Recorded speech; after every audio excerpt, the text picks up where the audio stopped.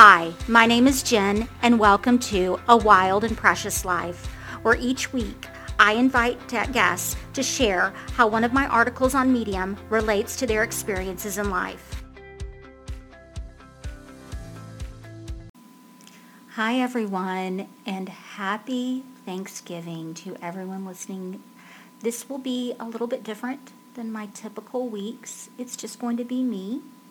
I promise to have very few episodes that are just me speaking because the whole point of me doing this podcast was to lift other people up, lift their stories up, and give them an opportunity to share their knowledge, their experiences, and their expertise in some of the topics that I speak about. I wanted to give these people an opportunity to be supported by me and my platform in a way that I wish others had supported me. I am reading today an article that I wrote that is in lines with that idea of support. It's called Thanks for Not Supporting Me, and it is a surprising ending to this article that really does fall in line with Thanksgiving. It's all about finding gratitude in unexpected ways. So I'm just going to get started with it, and I hope you enjoy. I have a confession. I spent the last year pretty upset with a certain group of people. It really doesn't matter who, and they aren't the ones who will be reading this anyway. Sure, they will click like on the Facebook post announcing this article, but they won't read it or subscribe. Forget about them sharing anything I write or podcast. And honestly, that's okay. That isn't why I was upset with them anyway. I've always been a writer, but I haven't always been able to make my living as a writer. Even now, I have other income sources to support my daily hemorrhage of words and thoughts on the paper and screen. I struggled with finding the right career fit as an adult because I didn't trust myself. I can't blame others for that any more than I can blame myself for choosing jobs below my talents and capabilities. I have grown now, and I know better than to pretend to be someone I am not.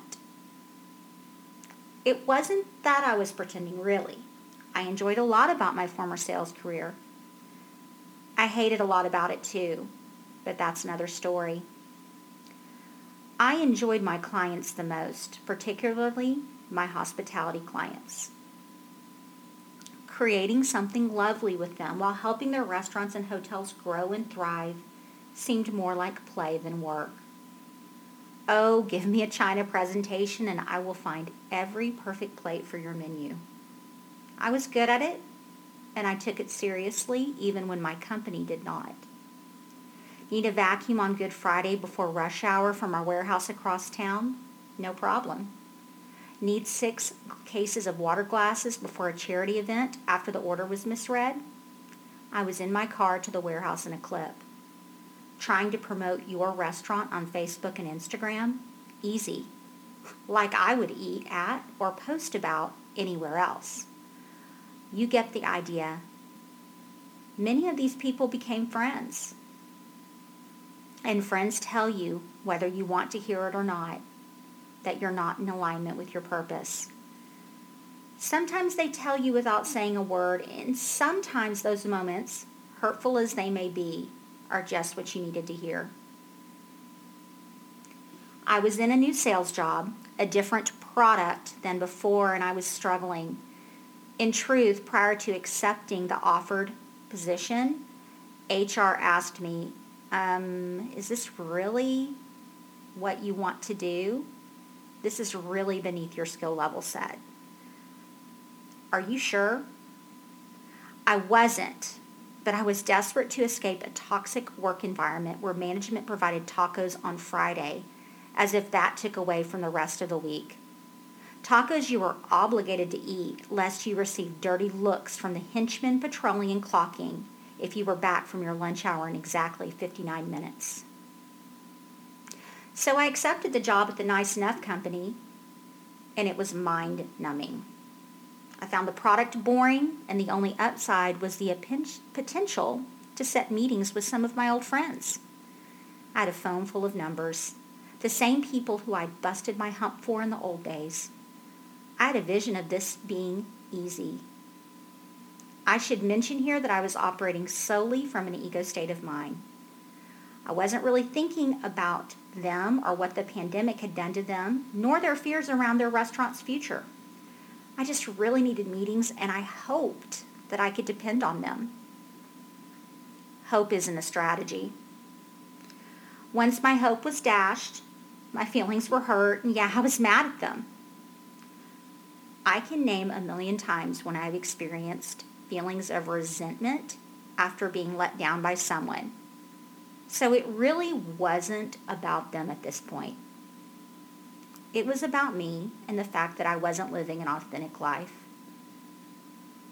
I truly believe my friends, and yes, they are still my friends, would have dropped anything to meet with me if they felt that what I was doing attributed more to my greater purpose than paying my bills. And yes, my bills did need to get paid, and yes, I had stupidly taken a job for potential over paycheck. But that wasn't their fault. It was mine. Looking back, their support would have meant everything in the moment, but that's all it would have been. A momentary victory and a job that did nothing to serve my higher purpose or who I am. Luckily, as I started to manage daily panic attacks brought on by the total lack of alignment in my career, I was given permission to stop. Yes, you read that right. I wasn't at the point where I could do it for myself, but when someone who knew me better than anyone, someone who I trusted deeply, and who trusted me, suggested that perhaps I needed to lean into my strengths, everything came into focus. I leaped. It was scary quitting my job, establishing a copywriting agency, and returning to what I do best. And what I do best is sharing my thoughts, my feelings, and stories, in hopes you feel that way too. In this new reality, I'm less dependent on what others in my immediate circle do or don't do because my circle has expanded. Writing on Medium, opening myself up to never before thought of possibilities, including this podcast, and living in my zone of genius continues to change my life for the better in many ways. Ways that I never could have found if people had said yes to the old me. In the end, it wasn't their support that saved me. It was their lack of support that gave me strength. And for that, I am truly grateful. Thank you guys so much for supporting me. I really don't have a huge agenda with this podcast. I'm not trying to do anything other than hope that my writing can meet more people